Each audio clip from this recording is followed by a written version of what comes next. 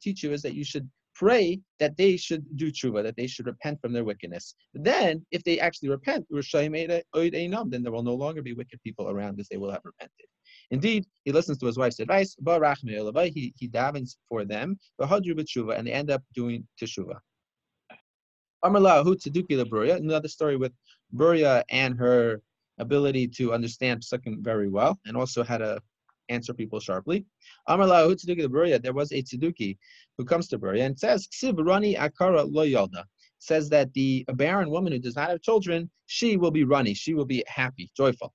Mishum de lo rani, because she didn't give birth to children, that's why she's happy. Amrle, she said to him, Shatya shafil l'sefer dekra. Look at the end of the pasuk, and then you'll understand what's going on. Because it says, Ki rab b'nei shemema mi b'nei be'ula. It says that the children of the desolate woman will be more than the children of the married woman. So what does this mean? Amar Hashem. That's what the pasuk says. This is what Hashem says. Ella maya karas. When we say barren over here, what exactly do we mean when we say barren? Lo yalda, rani, Knesset Yisrael, the nation of the congregation of Israel, shedaima leisha, that is compared to a woman, akara, is a barren woman. Why does it mean barren woman in this context? Shelo yalda banim legehenim kavasaychu, that there will not be born to the Knesset Yisrael, to the congregation of Israel, people who will be going straight to hell like you. That's what she understood the pasuk. Another story with a tzeduki involving a pasuk.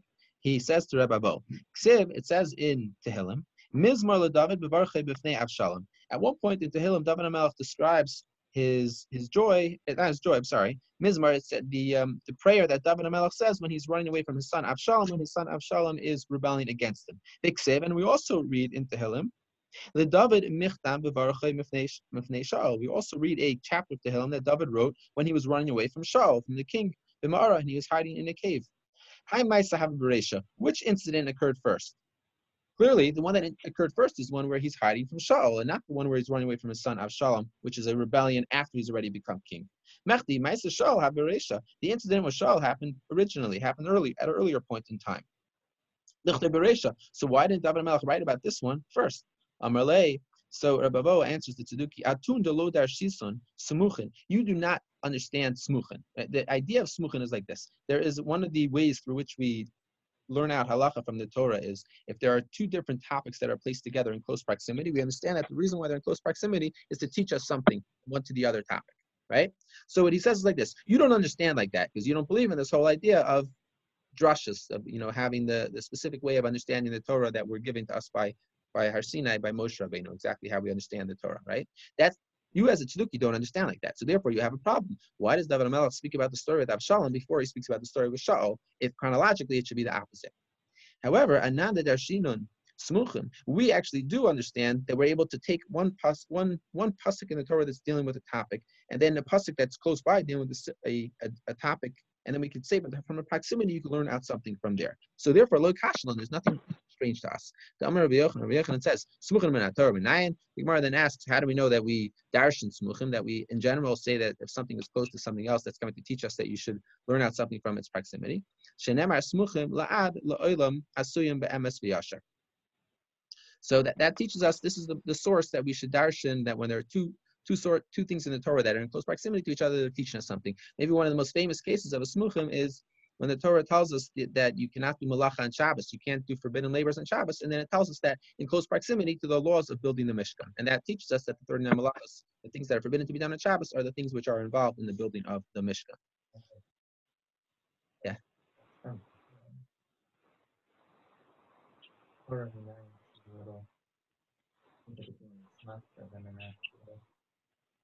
Yeah, it's an interesting point. I think that does complicate things. Yes, thank you. But I think I know, so that's why I said not to complicate things. I think it is an interesting question. As it happens, can you repeat the question for those of us who aren't in the room? Yeah, okay. So the question was like this. Generally speaking, when you bring a pasuk from Tehillim, it's not necessarily going to be a source that will then tell us that this is a halacha, which is really based on a Torah thing, based on something that's from the 5 books of Moshe, which has a higher significance. So if you want to figure out, well, how do you know that there's this halachic principle that you can learn out from two topics that are in close proximity that comes to teach you something? Well, if you're bringing a source into Tehillim, that's not the best source for that. You would want to bring a source that comes from the Torah itself. So that's a good question, but I think we'll leave that for next time around. Okay.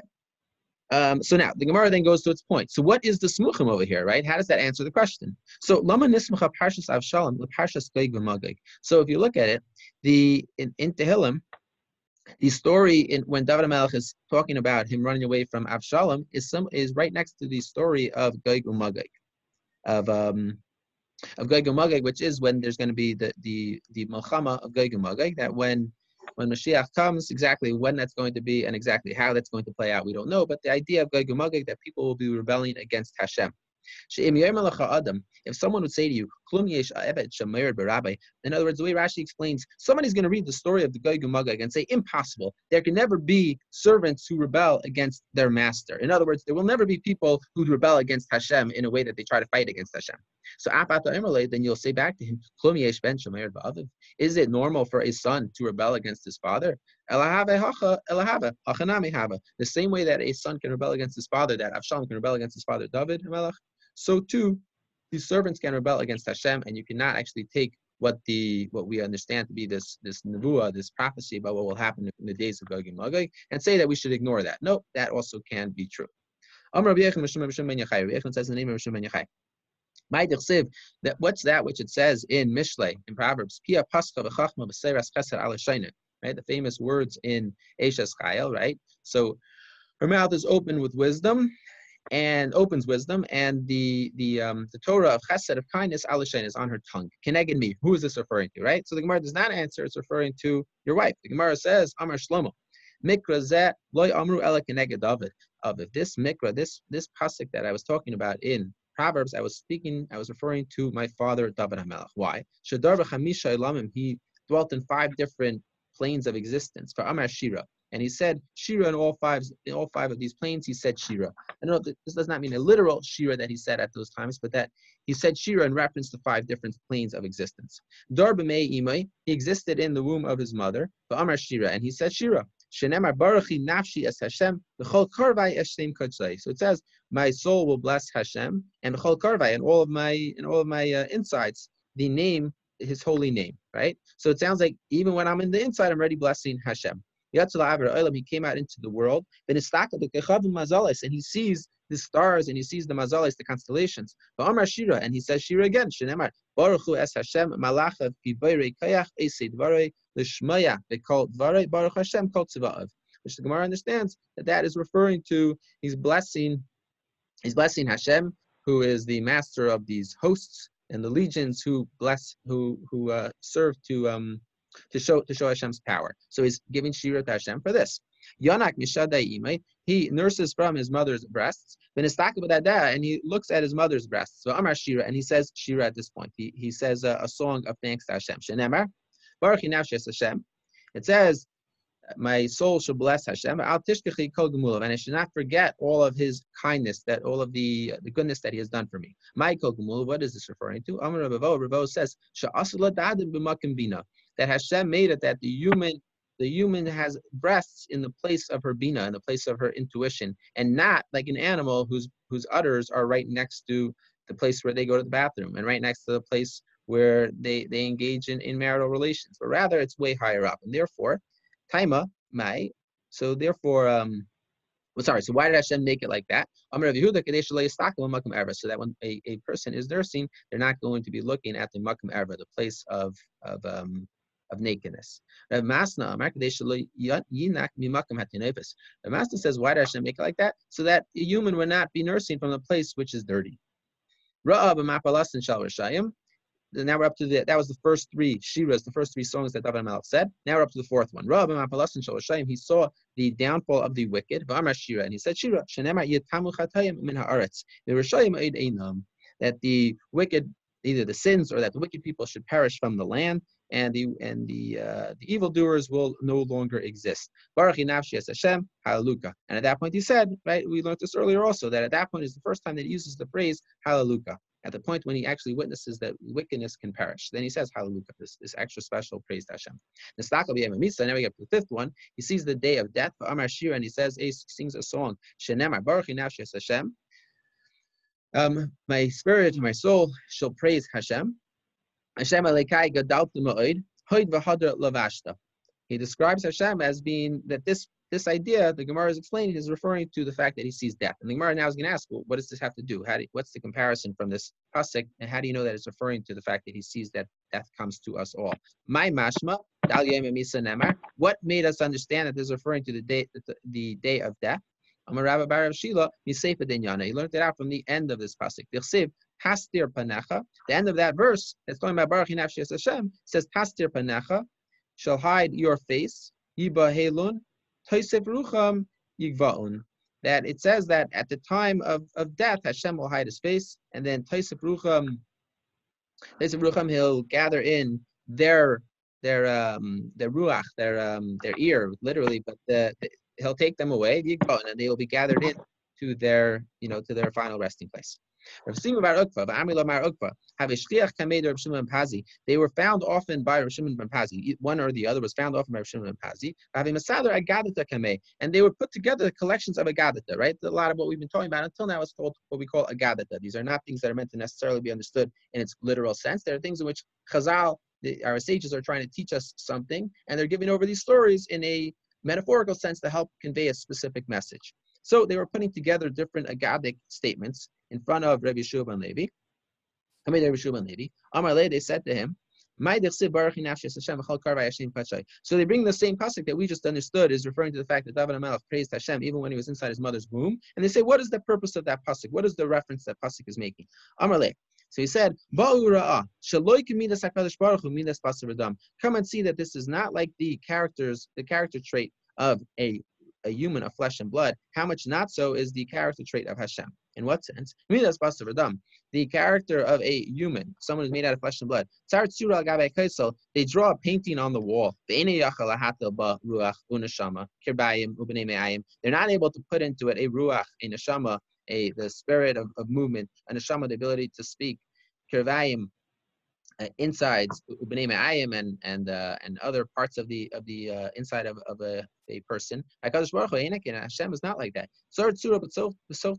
Hashem is able to make a tzura, make some sort of shape that's already inside another shape. The best that we can do is we cannot color something inside of something else. It's just impossible. So what can we do? We can color something on a flat, basically on a non three-dimensional way. We can make some sort of painting, right? But then we can't put anything inside of that painting. Hashem can make a painting inside a painting and put things inside of it. And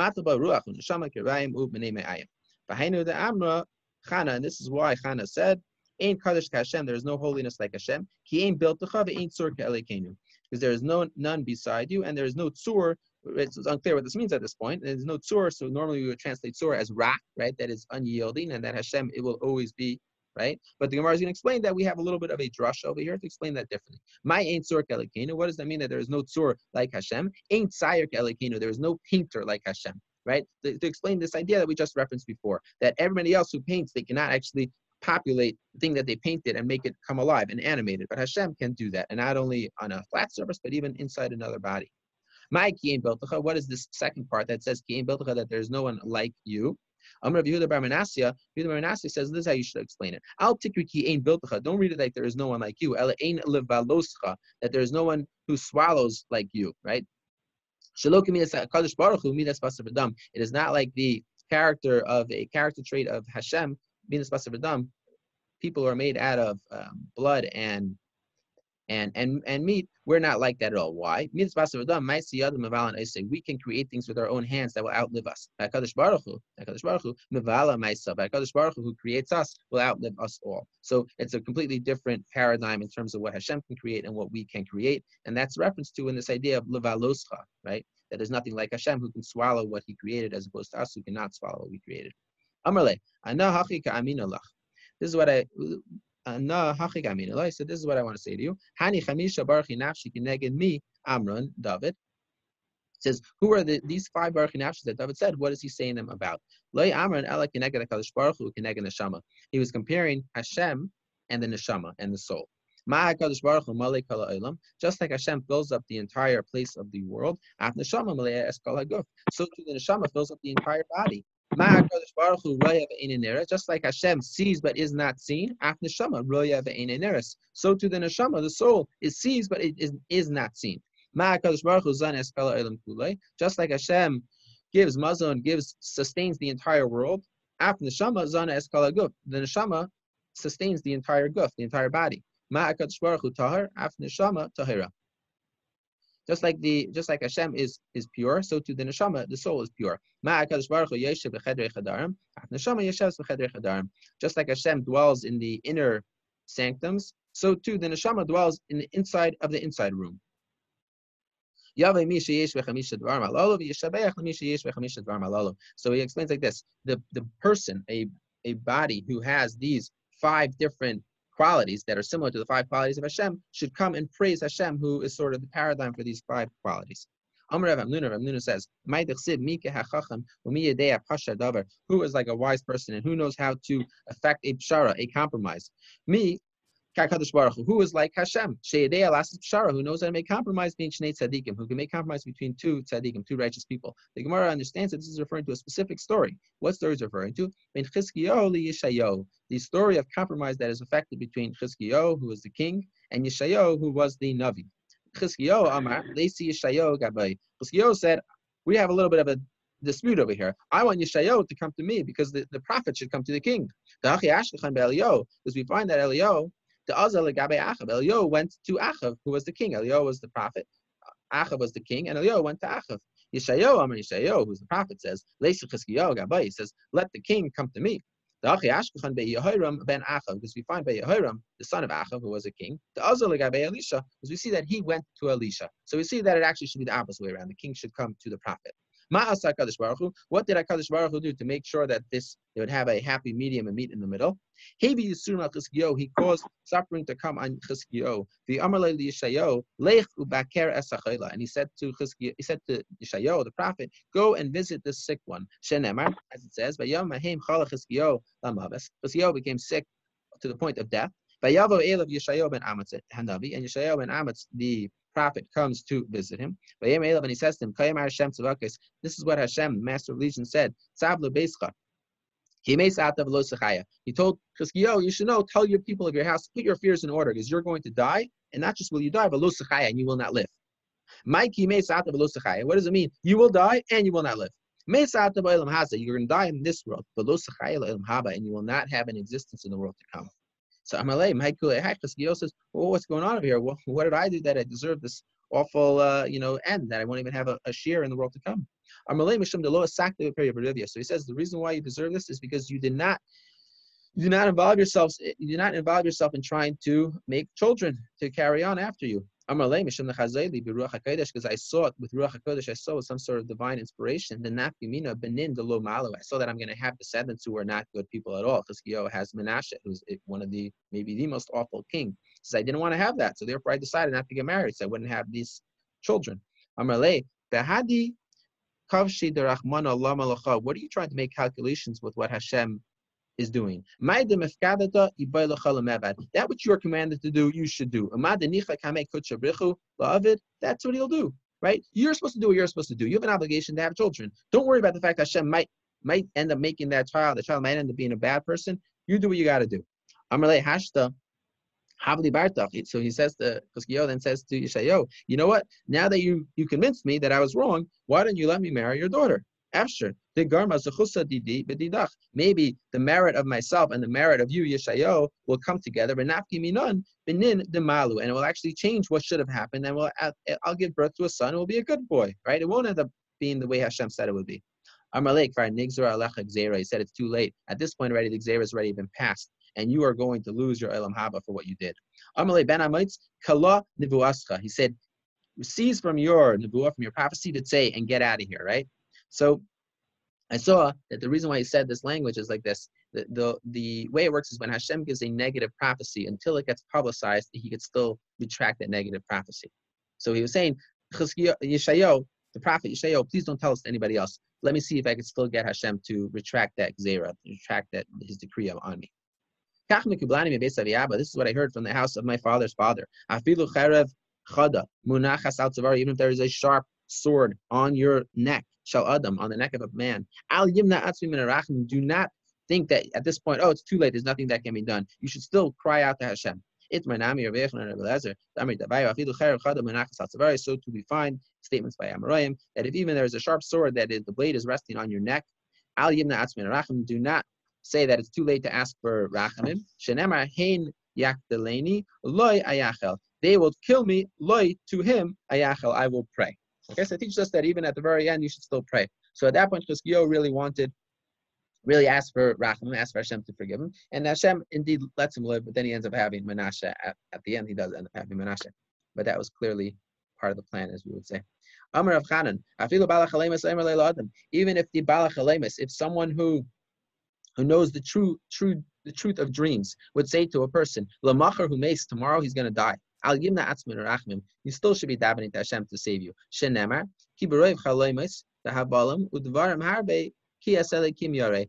As many chalemus, as many dreams as you have, and as many foolish thoughts as you have, no matter what, Asele Kim Yare, you should fear Hashem. Miyad, after this, Vayasef Chizkiyahu Panav Elakir, Chizkiyahu turns his head Elakir to the wall. The Yispal El Hashem and he davens to Hashem. My kir, what is kir? Amar Rav Shimon ben Lakish says, Mikiris Liba. Don't understand this literally that he turned his head to the wall, but rather he turned to the walls of his heart, right? Symbolizing that it was a really deep prayer. It was a really emotional, heartfelt, plea to be saved.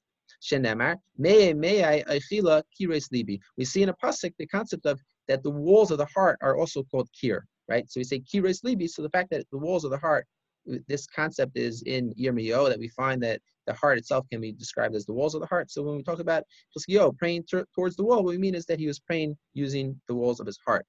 Levi says al iske hakir. Levi says that it was not to the wall of his heart, but rather about the wall.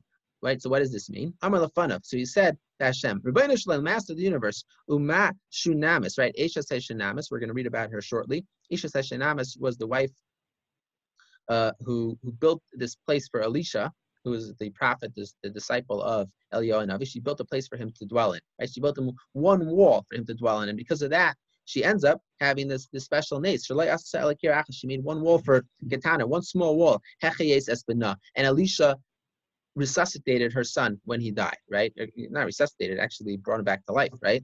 But my grandfather, my grandfather Shlomo Melech, who covered the entire house of Hashem with silver and gold, certainly he deserves that his child, his descendant, should be saved from this awful end. Chizkiyahu continues and says, remember in it, please, that which I have gone in front of you, in truth and with a full heart. And I did that which is good in your eyes. Gemara then asks, this prayer that he was saying, and I did something which is good in your eyes, what is he referring to? Amar Yehuda says the name of Rav. That he made sure that we were saying earlier, right? That he made sure that the Geula, that the redemption ended up being right before the Tefillah at all times. And Neitzachama. At sunrise, right? Not like all the other kings who would wake up late.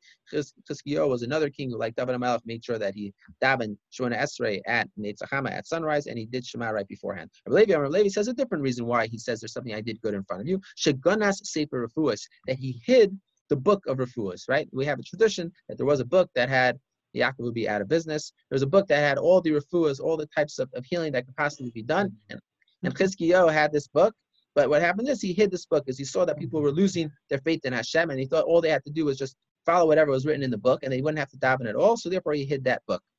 So according to Levi, that's what he gets. He's telling Hashem, I did something great. I really hid that book. That was an important thing to hide because people were losing faith.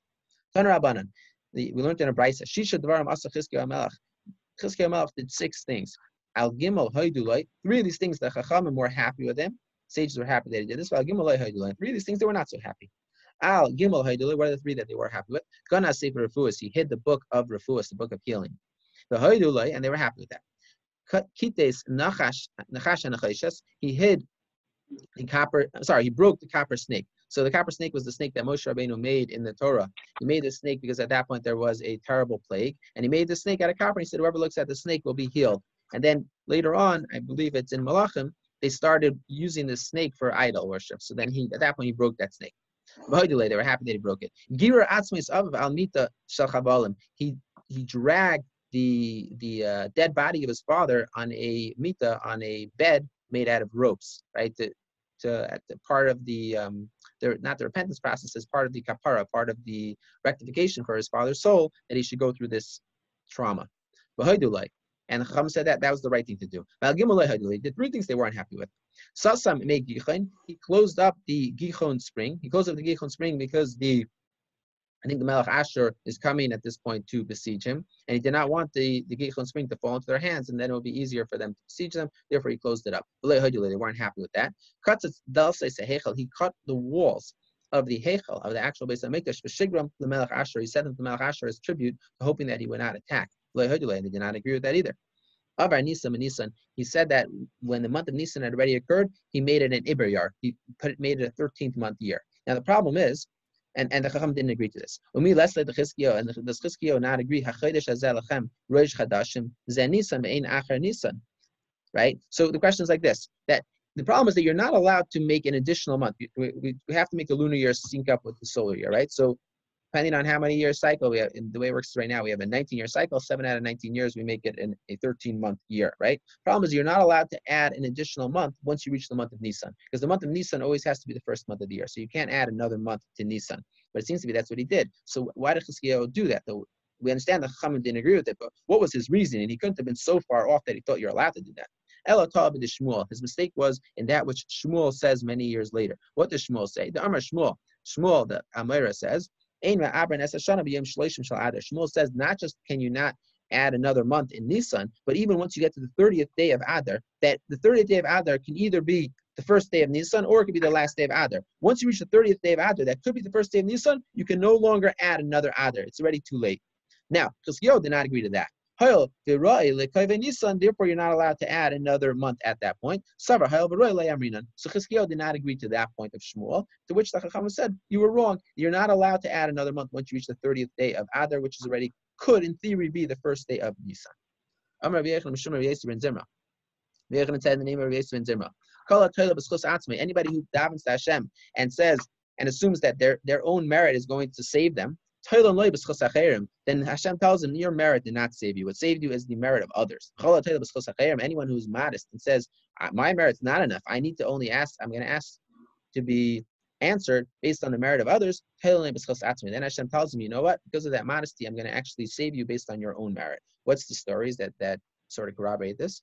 Moshe Rabbeinu asks Hashem for forgiveness after the Chet HaEgel, after the sin with the golden calf. And what did he say? He says to Hashem, remember Avram, Yitzchak, and Yisrael, Yaakov, Avadecha, your servants. Then Hashem says later on, I actually forgave him, not based on their schus, not based on their merit, but rather based on his own merit. As it says, I would have destroyed them if not for Moshe, my Bechire, Moshe, my chosen one. He stood in a breach in front of me,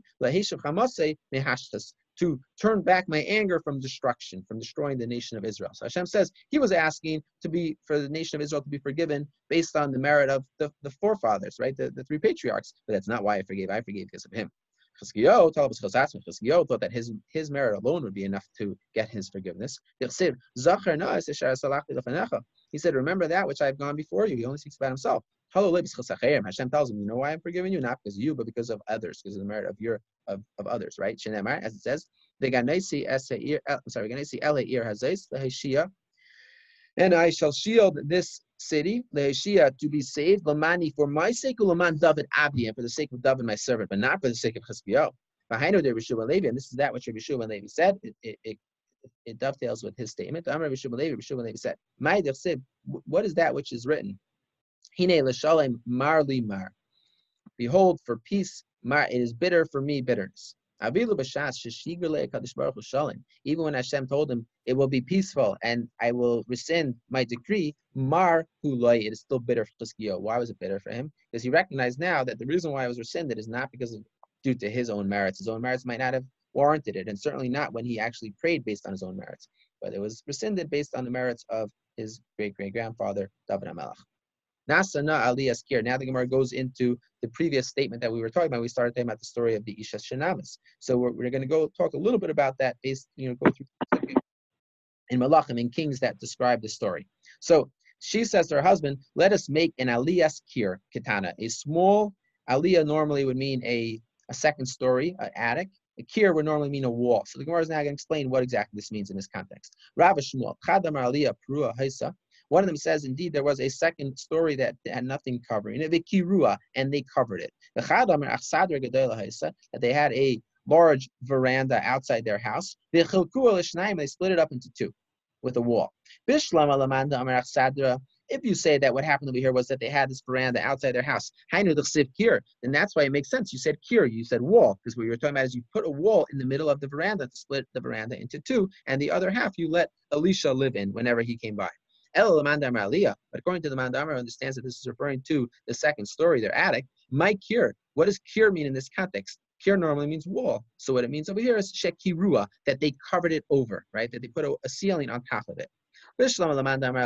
According to the one who understands that it's referring to the second story that they gave to him to dwell in, then it makes sense that she used the language of we'll make him a small ceiling on the aliyah, on the second story. According to the one who understands that this is referring to this veranda. My aliyahs, what does it mean? Aliyahs, what's the word aliyah? It's not an aliyah, it's a first story building now. Me'ula shebabatim, the best type of building.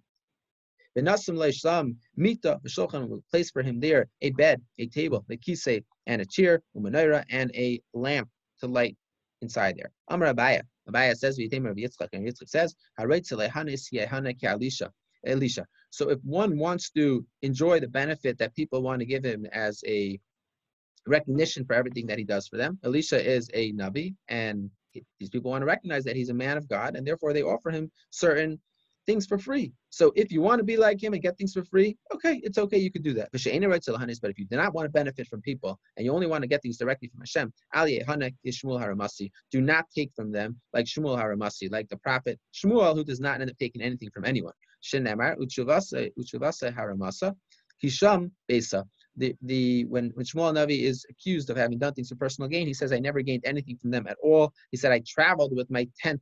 I never took anything from anyone. I always had everything with me. It was always my own stuff. I never took anything from anybody. To each place where he went, his house came with him. So you could have one attitude, I'm willing to take from people who want to acknowledge for what I do for them, and you get another attitude, I'm not willing to take anything, I'm only going to sustain myself. And said to the woman, and she said, I'm sorry, and he said to the woman, now I know that he is a holy man of God. I'm sorry, from here we see that a woman recognizes more about who the man is, about who the guests are more than the husband does, right? Because the husband took a while to recognize that he's a man of God, but the wife had recognized this right away.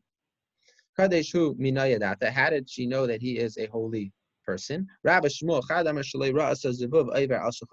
them says because she never saw a fly on his table, and never seen a fly on his table shows that clearly he is a holy person.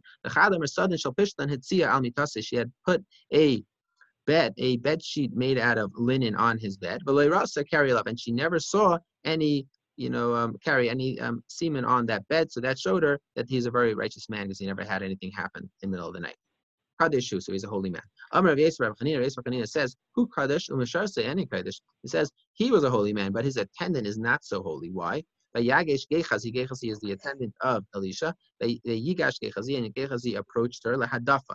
So the pasuk says lahadafa, which would sound, it seems to be like a idea referring to push her. Amar Rav Chanina says sha'achaza b'hayd yafya.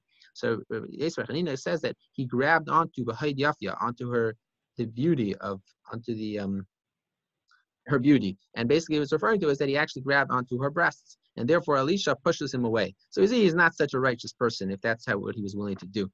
He was doing that to push her away, right? He wasn't just doing that out of fun, but he was doing that to push her away, but that was not the right way to do things. And he also held on for a little too long, it sounds like. So the wife of the Isha Shanama says that he passes by us often or continually. Amar Rav Yisrael Chanina, Mishum Rav Eliezer. Yisrael Chanina says in the name of Rav Eliezer. Ben Yaakov.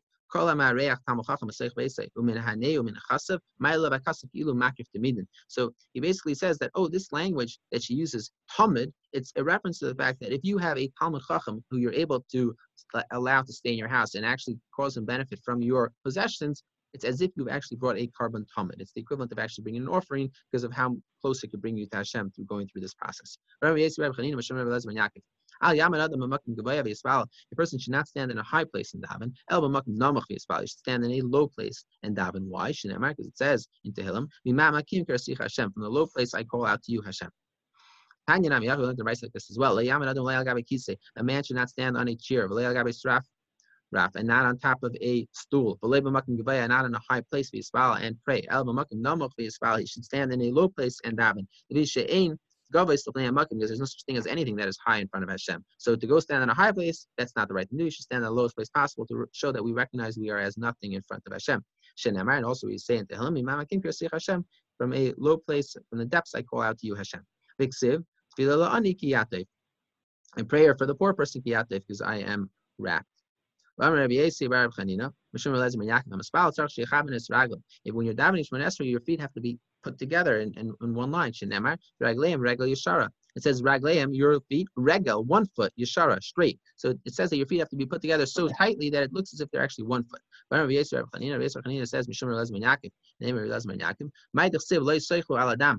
That what is that which it says that you shall not eat on the blood? Do not eat food before you have prayed for your blood, right? Before you have prayed for your life, right? In other words, you're not supposed to eat food before you daven shachris. Amar Rav Yitzchak, Amar Rav Yechon, Amar Rav Yisrael, Rav Chanina, Mishum Elazar ben Yaakov. Anybody who eats and drinks anybody who eats and drinks and then afterwards he davens. On him the pasuk says, says, him I shall throw after gayacha, that your nation. It doesn't mean gayacha, it doesn't mean your nation, those who are haughty, right? In other words, Hashem is saying, he made himself more important than me. He took care of his own body before he actually davened, which should be his first priority in the morning. If that's what he did, he's going to get, thrown after his haughtiness.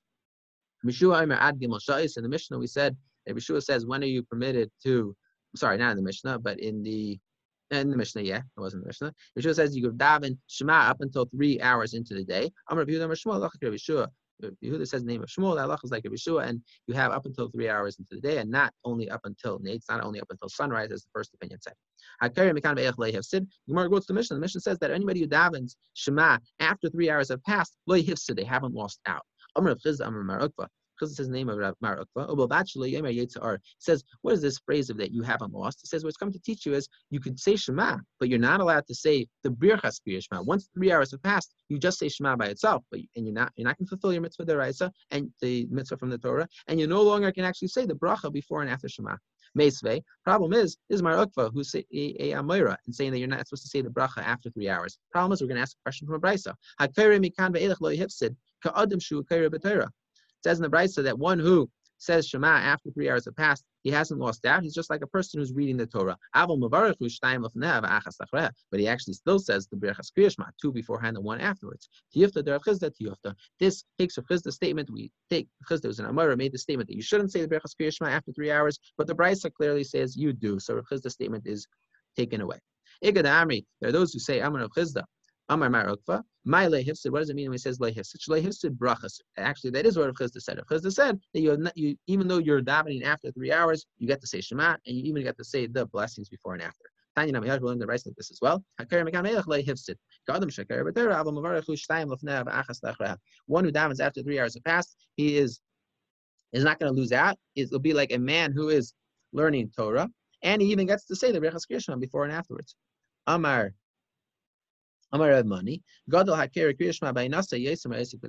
says something very interesting. You can actually infer from the Mishnah that if someone says the Kriya Shema in its proper time, it's actually greater than learning Torah. Why? If someone says Kriya Shema after the 3 hours have passed, he hasn't lost out. He's like someone who's reading Torah. Implication is you're the equivalent of just reading Torah if you're even saying it after the 3 hours have passed. You're no longer fulfilling your mitzvah. But if you actually read it in its proper time, it's even greater. The mitzvah, the schar, the merit for doing so is even greater than actually learning Torah. Okay, let's start the third Mishnah, the end of the page. Shammai says, Shammai says that at night when people are saying Shema, they should lean over and read the Shema. And when they're saying Shema in the morning, they should be standing.